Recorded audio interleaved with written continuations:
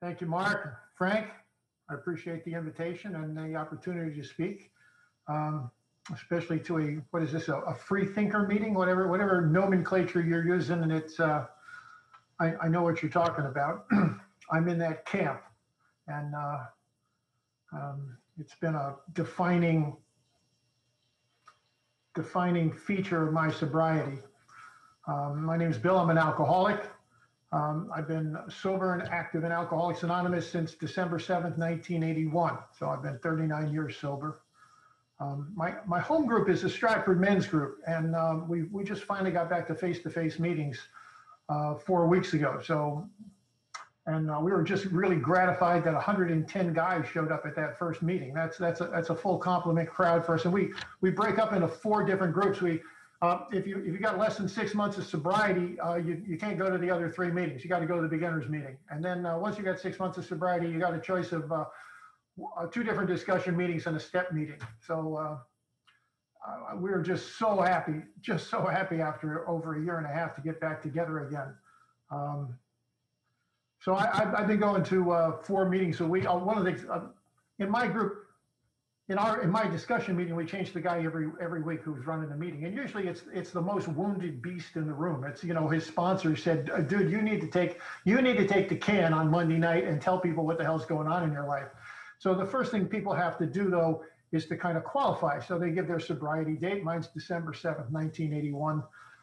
They talk about the fact, do you have a sponsor? Yes, I've got actually 2 sponsors. I had the same sponsor for 35 years. He died August 7th of 2017, and I got 2 guys to replace him, and I talk to them with real regularity. I'm not one of those people who thinks just because I've been sober a long time, I don't need a second opinion with real regularity. So I check in with them. One of them I've been FaceTiming every day since the COVID thing started. I also sponsor, I don't know, 7 or 8 guys that are actually actively calling me on a regular basis. No real newcomers. The most recent one of the guys, most recent guys probably got 12 years. Everybody else has got 20 and 30 years of sobriety, and I've been sponsoring them for a long time, which means that those guys feel very comfortable taking on the sponsor relationship if they hear me saying something that they don't think makes any sense to them, and it's a real community of sharing and criticism back and forth. As my sponsor King was always fond of saying that he was constitutionally incapable of being honest about himself by himself, and I buy into that 1,000%. I need to be talking to people, and I need to have people talking back to me and saying, "No, that doesn't make any goddamn sense at all, Shaver. The hell are you thinking?" I've lived in a world with no supernatural elements since shortly after I left the Roman Catholic Seminary when I was 19 years old, and so there's no angels or devils in my cosmos. There's no gods or goddesses. There's no ghosts or goblins. But I do live in a world I'm not one of those arrogant humanists or scientists who think we got it all figured out. I live in a world that's just populated. I mean, it's just there's mysteries everywhere. All you got to do is look at anything with a critical squint, and you realize you don't know what the hell's going on there. It's just there's mysteries everywhere in my life. So I just don't drag in supernatural powers to explain those mysteries to myself. I believe there's 2 basic premises of Alcoholics Anonymous. It was mentioned earlier. I just wrote and published a book on the writing of the big book, and it's a huge book. It's bigger than the big book. My wife, the lady Sarah, calls it the bigger book. And but as I was doing this really deep dive into the big book, it seemed to me in the end that there's 2 basic principles that Alcoholics Anonymous is offering to the suffering alcoholic as a solution to their problem, a diagnosis and a solution to their problem. Is twofold. I think it's like AA in a nutshell. So let me just share you. This is my opinion, folks. But in my opinion, Bill Wilson's diagnosis of the problem of the alcoholic, he says the real alcoholic has no defense against the first drink. If you're a real alcoholic, you got this strange mental blank spot that's going to happen to you sooner or later when you got no booze in your body. the insanity of the second step, the sanity of the second step is the insanity is not the crazy things you did when you were drinking. The insanity is the fact that you had no booze in your body and you had probably promised your wife and your mother and your boss and your kids that you were never going to pick up another drink, and you picked up another drink. That's the insanity that we're talking about here. And that's Wilson's diagnosis of the problem, is that if you're a real alcoholic, you got no defense against the first drink. You are going to pick up a drink again, because you're just doomed. Except proposition number 2. That was the diagnosis. Wilson offers a solution. And his solution, as I understand it, in its essence is you need to find for yourself a vital spiritual experience. And if you can find yourself a vital spiritual experience, there's a really good chance that it's going to stand very effectively between you and picking up that first drink. End of story. So we got a diagnosis of the problem. Real alcoholic has no defense against the first drink. Solution to the problem, except one thing. You can do one thing. You get yourself a vital spiritual experience. So I come into Alcoholics Anonymous. I go to High Watch in Kent, Connecticut. I spent a couple of weeks up there after going to detox in the local hospital. And I'm calling my friend King, King was a philosophy teacher here at local university, Jesuit University, Fairfield University, which I graduated from in 1966. But in 73, I started taking night classes just because I wanted to get the gray matter going again. And I stumbled on this guy, King Dykeman, who was teaching philosophy classes. And every time he taught at night, I took a class from him. Well, I ended up in the hospital after a bad career of drinking. My most dramatic incident was I crashed the car, and they never figured out if I went through the windshield or the side window, and I ruptured my spleen and came very close to dying. And as I was in the hospital, they sent an AA blue coat into me because a doctor had walked up to me. One of the doctors on my surgical team walked up to me late in my time in the hospital, and he said, "Son, my name is Dr. Blansfield, and I'm an alcoholic, and you're an alcoholic, and if you don't stop drinking, you're going to die." So I had no intention of stopping drinking, but they brought in this AA volunteer, old Dudley, and he was trying to talk to me about going to AA and stopping drinking, and I didn't want to hear it. But I had these philosophy books next to my bedside table because I was taking a class with King Dykeman, and he said to me, he was trying to make conversation. He said, "What are you doing with those books?" And so I started telling about this unbelievable, the smartest man I knew walking on the face of the earth, King Dykeman. And he got this little smile on his face, and he said, "Oh yeah, King, he's one of our boys." Well, King had been sober 25 years at that point, and he became my sponsor about a year and a half later when I actually did come back into came into Alcoholics Anonymous. So King was this tremendous influence in my life, and he and I were, I said I go to 4 meetings a week. He and I were probably riding to 3 of those meetings every week, and I don't know.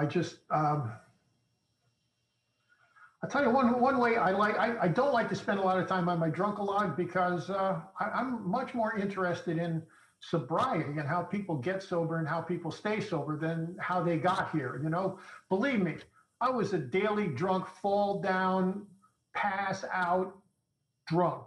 I went to work every day, but I smelled bad, and I wasn't very sharp. I would have to go out and have a couple of beers at lunch just to take the edge off if I got that far. I was dreadful in my first marriage. I treated that woman who deserved a way, way, way better treatment. Again, I can go in all kinds of details. Doesn't make any difference. The point is, on December 7th, 1981, I woke up, I took a shower. It was a Monday. I was going to go to work, and I took a shower, and I shaved, and I got dressed, and I got back in bed. It had been a bad weekend. Let me tell you, folks, it had been a bad weekend. And I was in such despair, I decided I needed to kill myself. We're not talking one of those philosophical, whimsical, abstract things. I lived in an apartment with a gas stove, and I thought all I had to do was turn on the gas and put a couple of wet towels under the doors, and I'd kill myself. And at the last second, my sister had gotten sober 5 months earlier, and I called my sister, and I went over to see her, and she ended up calling King, and King talked me into going to the detox and then going to high watch. And when I got out, I started to go into meetings, and I started going to meetings with King. And so if in fact the solution to my problem as an alcoholic, as Bill Wilson diagnoses it in our big book, Alcoholics Anonymous, is to have a vital spiritual experience, one of the ways I can understand my sobriety is to look at the things that I went through that I consider today to have been steps in that direction. It's an incremental. It was what Bill says in the spiritual appendix, the educational variety, which he attributes to William James, and no one has ever found that quote in William James, but that's Bill Wilson. He was never a scholar, so we'll let that slide. I can remember being 2 or 3 weeks out of high watch, the rehab, and I'm at my home group, the Stratford Men's Group, and I've just come out of the beginner's room, and King's introducing to me all these happy guys, and I'm like, I made a radically important spiritual decision standing there. It wasn't really a conscious thing. It was a visceral thing. I thought to myself, I want to be a part of this group, and I'm going to do whatever it needs to do to become a part of this group. Now, I was a guy who was working on the lonely genius model. I was the lone wolf kind of guy. That's what I really believed in, that American self-reliance, that whole autonomy thing. Personally, I think autonomy is not the solution. It's the problem to most things in human life in the 21st century, but that's another talk I could be given. So all of a sudden, I can still point to the linoleum squares I was standing on when I had what I think of as this first spiritual awakening piece. And that was, I wanted to be a part of and a member of Alcoholics Anonymous. And I made a decision then and there. I was going to do whatever I needed to do to become a part of it, because it was such an attractive thing to me, and because my life was in such a mess up to that point. So that was certainly one thing. One of the other things that, there's these two different styles, I think, of AA and AA meetings in general. There's the suggestive style and the directive style. My home group is a directive group, and if that doesn't work for you, that's fine. You can go to all the meetings in the next town, Westport. They have a lot of suggestive meetings there, and if that's what you need, and if that's what works for you, that's fine. There's no right way or wrong way here. But what worked for me and what I needed was a very directive thing. And my home group, as I said, is very, very directive. So it's a question of doing what you're told. Your sponsor tells you to do something, you just do it. You just do it. And so another great spiritual awakening for me was I was not quite 5 years sober, and this woman walked into my Saturday morning step meeting a half an hour late, and I was like, oh my God, look at that! Now whoa, oh, okay. And we were going around the room. We go around the room at the meetings I go to, and I was thinking to myself, please God, when it gets to that woman, let her have 4 years of sobriety. We don't want her to have more time than me, but we need her to have more than a year. But it'd be nice if she had 4 years of sobriety and she had just moved here from Rhode Island. And it got to her and she said, hi, my name is Sarah and I'm 6 days sober. And I was like, oh, Jesus Christ. And 6 days sober. 6 days. And I've got to tell you, folks, on both sides, the electricity across the room was palpable. I mean, you could get a shock if you put your hand up in the middle of that thing. And but in my group, we were very directive, and you don't bird dog women who have less than a year of sobriety. And if you think staying away from a very hot and willing-looking woman for 359 days isn't a spiritual experience, then you and I have different definitions of spiritual experiences. And I waited 359 days and 1 minute. On her 1 year anniversary at 12:01 in the morning, we met. I kissed her for the first time, and we've been together ever since. The lady Sarah is now 35 years sober. So, and I consider that spiritual. I was 6 years sober, and I used to bitch and moan a lot about the whole God thing. I was very vocal about it. I had a lot of trouble with it. And I don't remember what we must have been on the 11th step, and I was bitching to my friend King, my sponsor King, about prayer. You know, I'm very much of the Jim Morrison, you cannot petition the Lord with prayer school. And I was being pretty vocal and arrogant about that. And he had just had it up to here. And he got in my face and he said, listen, the proper position for a man who's begging for sobriety is on his knees. And I want you to get on your knees every morning. I don't care what you do on your knees. I want you to get on your knees every morning. So when I was 6 years sober, I started getting on my knees every morning. And I said, my name is Bill and I'm an alcoholic and I don't want to drink today. And I'm glad I didn't drink yesterday with the help of our fellowship and the 12 steps, our spiritual program of action. And that's what I started off saying, on my knees every morning. And I've been getting on my knees. I don't think I missed 20 days in the last 33 years. I know I haven't missed 20 days. It's just part of my morning ritual. You know, I get out of the shower, I get on my knees and I come back and dry my hair and shave. You know, I mean, I brush my teeth every day. I take a shower every day. I get on my knees every day. And I've been doing that ever since.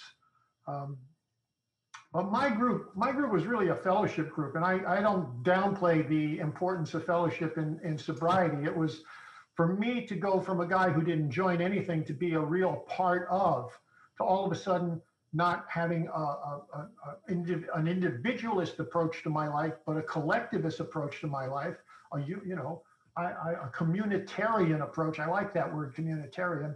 It was what kept me sober, and I just loved it. Man, I just didn't know how anybody who didn't go to the Stratford men's group stayed sober, because that's where my group was. Those were my people, and I was a part of that group. But Sarah was always getting these, in those days we had cassette tapes. She was always getting these speaker tapes, and we'd listen to them in the car. And I was just amazed. All these California people, most of them are California people, the big circuit speakers over here are California people. They're all coming out of Clancy's Pacific group. And they're all talking about the big book. All the time they're talking about the big book. The big book. I had read the big book when I was in High Watch, when I was 2 weeks sober. You can imagine how much penetration and how much I understood of the book at the time, which is about zero. And in my group, we were not doing the steps.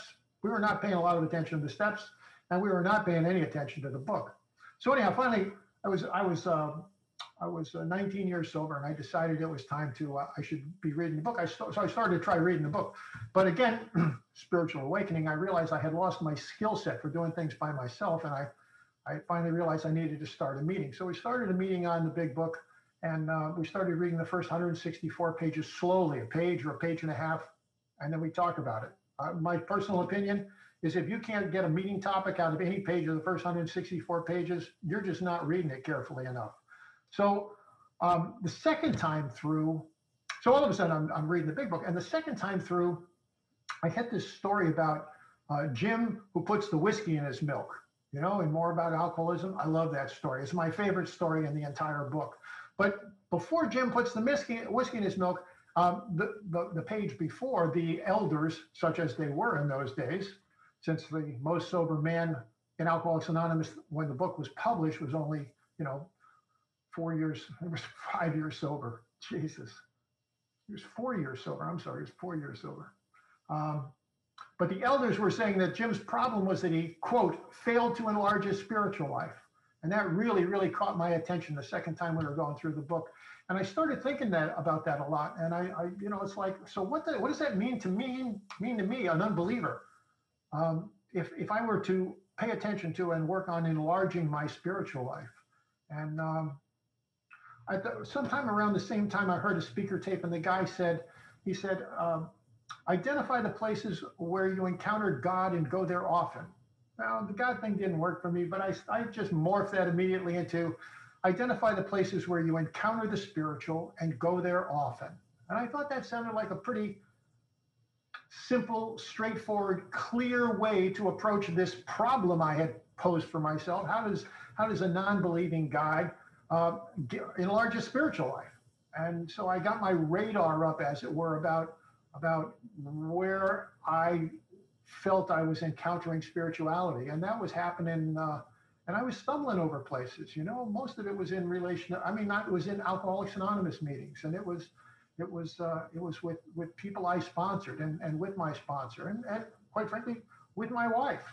We have a profoundly spiritual relationship, and I don't know. The craziest thing to my mind and to most people's mind when they talk about spiritual, they all just think it's got to be deity related, supreme being related. And Bill Wilson certainly believed that when he wrote We Agnostics. But I don't believe that. And I was riding home. I used to travel to the West Coast all the time. I live in Connecticut on the East Coast, all the time to California for business. And I was driving home from JFK. It's like an hour drive. One night late. The plane was late, so it's like 1:30 in the morning, and I'm going through Stamford, Connecticut, halfway home, and I'm a huge Eric Clapton fan, and I think Derek and the Dominoes was the greatest studio album ever produced in the history of the world. And I've got that album on, and I got it cranked all the way up going through Stamford, and they get to this song "Key to the Highway," which is this unbelievable electric guitar duel, and I feel like I've only heard this song 2,000 times. It's just one of the most brilliant pieces. And I'm so ecstatic. I feel like I'm going to explode. I don't know what the right word is, happy listening to this thing.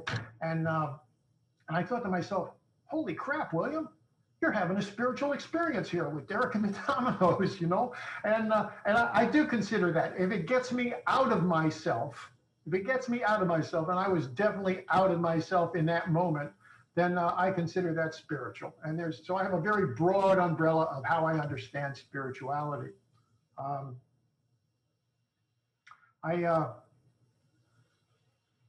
In 2003, we had heard about these groups in Texas that did what they called step work groups. They would get 10 people together, men or women, and they would go through the steps. They would actually do the steps. They had to read them and study the steps, but it wasn't a study group, it was a work group. And we knew too, Sarah knew a woman down there and I knew a guy down there. So I wrote to these people and we got a couple of sets of instructions on how to do a step work group. One of them was 6 pages long, one of them was 8 pages long. Now, if you go to the stratfordmen's.org, you will find a 116-page Stratford Men's Step Work Group Guide. It's designed for 10 people to get together for 18 weeks in a row and actually do the steps. And quite frankly, we've been doing that since 2003 up here. And it seems to me that it works fabulously well for beginners. It really does. It's fabulous for beginners. They get through this thing after 18 weeks. They know what it says in the book and they know what the steps are about.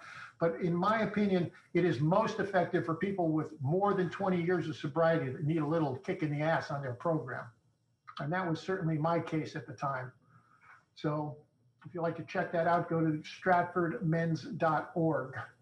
And the Step Work Group Guide is there. And I wrote the Step Work Group Guide. I have one serious critic editor, my friend and my sponsor these days, Stuart Whiteside, but I basically wrote that. So we did the steps, and I had never, honest to God, I'm 21 years sober, I'd never really done the steps, not all the way through. Hadn't really done the steps, hadn't made amends to things that I should have made amends to decades before. I'm not recommending this sort of slow recovery to anybody. I'm just trying to tell you who I am and how it worked for me. So I did all of that stuff. I did all those steps. I did a really good 5th step. I did a really good 9th step. And that was a big turning point for me. When I talk about my life in sobriety, the first most important thing was I stopped drinking on December 7th, 1981.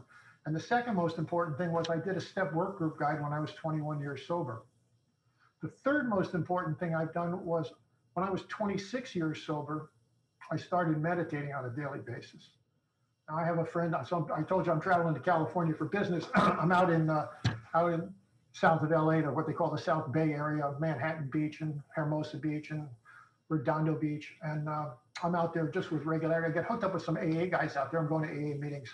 And one of the guys and his wife, they're just really, really big on this meditation thing, and I'm like, his wife, Adele, my friend Jay's wife, Adele, gets in my face one time because they're trying to talk to me nicely about how I should start having a meditation practice, and I'm blowing them off. And she gets in my face and she says, Shaver, you can't get healthy, sane, and sober on 11 and a half steps.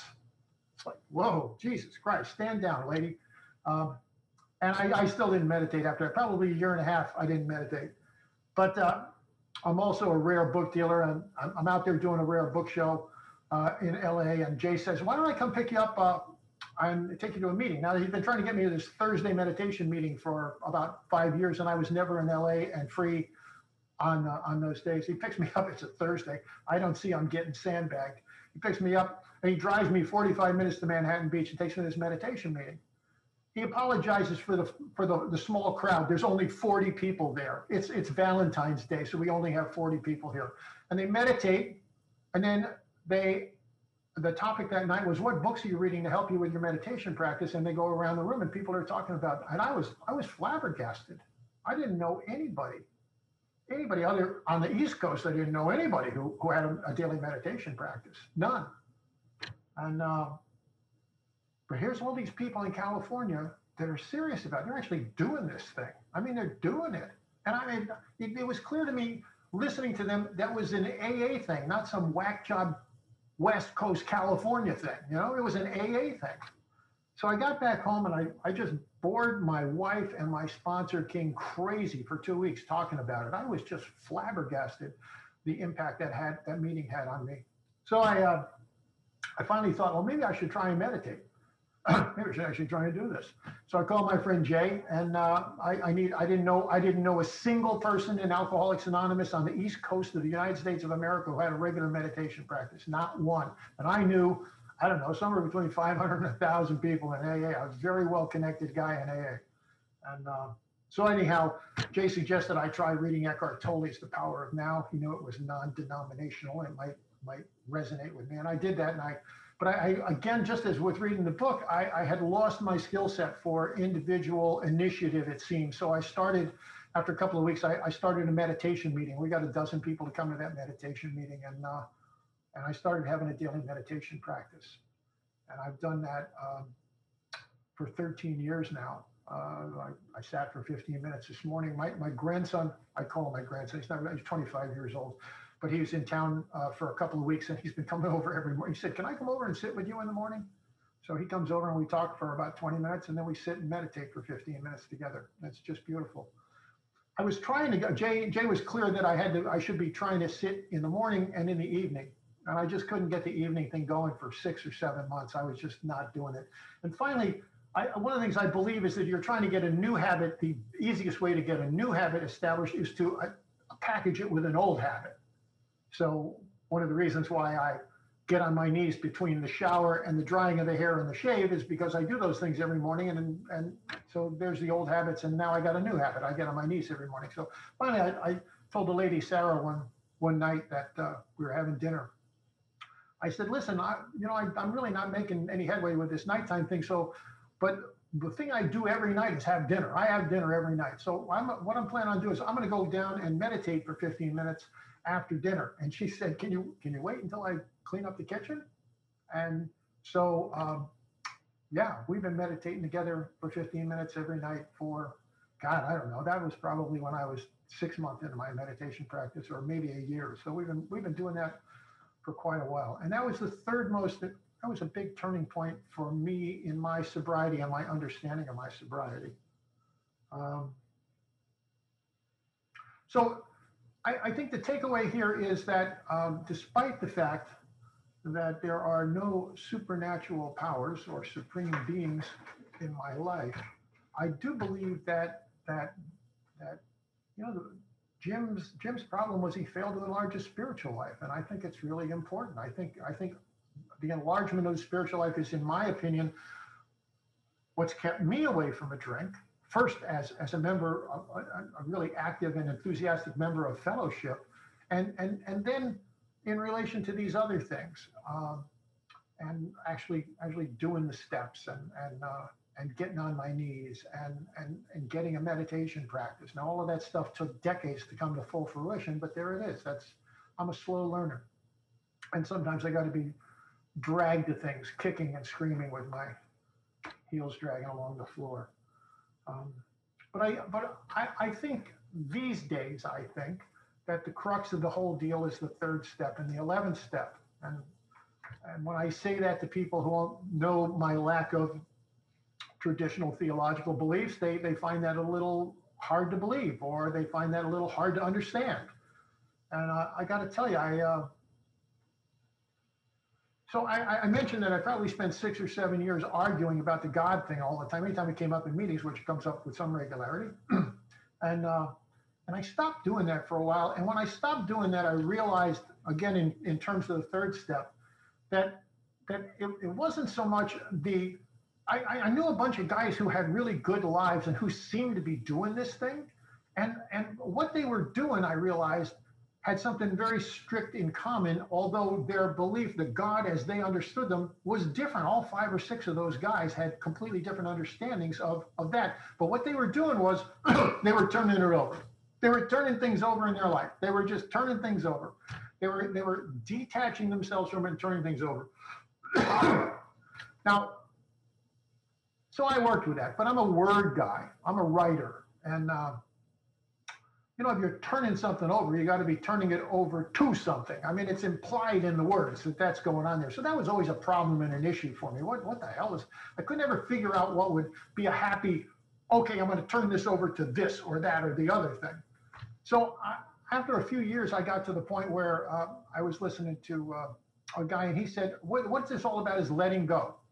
So I was doing the letting go thing. Oh, that's cool. I can do that. If I can let go, that's what they're talking about in this third step. They're talking about just me letting go of stuff. And I did that for a couple of decades, actually. And before my Buddhist teacher, my wife and I go to a Buddhist Sangha every Thursday night, or we were before the COVID thing. And she had recommended a book for me, which I really, really disliked. It was one of those Tibetan Buddhist books, and I'm not wild about it. The Tibetans are the Roman Catholics of Buddhism. But anyhow, that's another thing. But what this guy said was, he said, the turn it over thing, when you got the turn it over thing going, it's yours. And you're letting go thing. You got the letting go thing, it's yours, and you're going to let it go. It's yours, and you're going to let it go. And he said, the problem with that is you've always got this thin thread stuck to it because it's yours, and you can always pull it back. So the letting go thing is something of a problem. He said, what you need to do is let it be.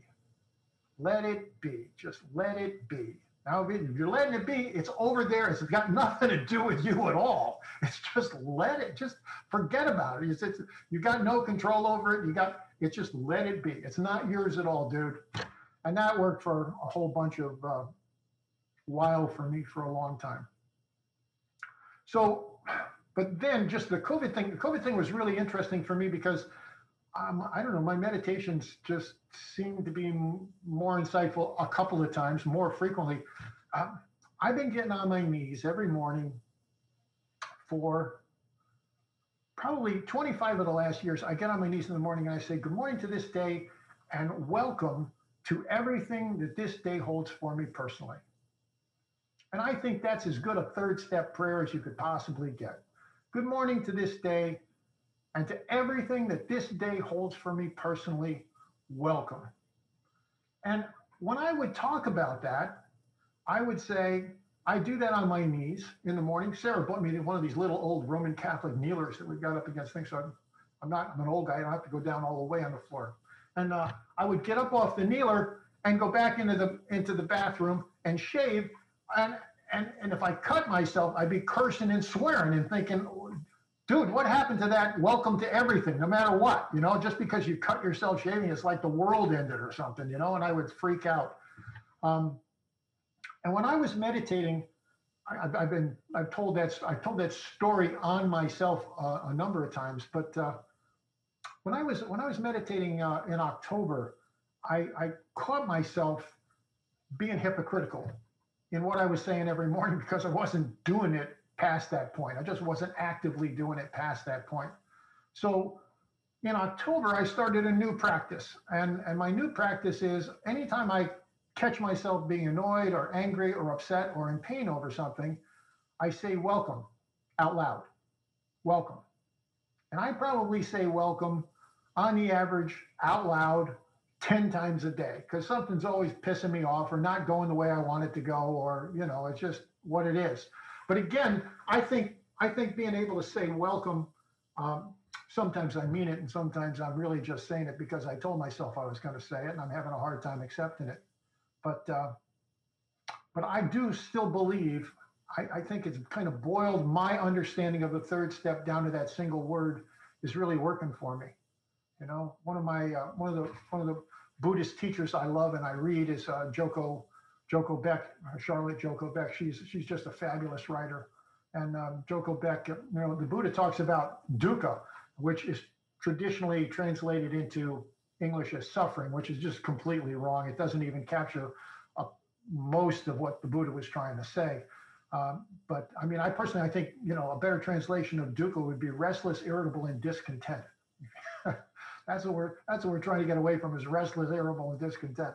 But Joko Beck says, anytime you say something goes on in the day and you say it shouldn't be this way, if you say it shouldn't be this way, that's dukkha. That's what it is. You're in a place of uncomfortableness because you don't think it should be this way. So anytime I catch myself saying it shouldn't be this way, I say welcome and try to mean it as much as possible. And I say it out loud. And that's really, really, really helpful to me. So, okay, tried to talk about me and my sobriety, my journey in sobriety. And I think that covers most of the high points that I was thinking of and that I wanted to cover. So I think I'll end it right there. Thank you all very much.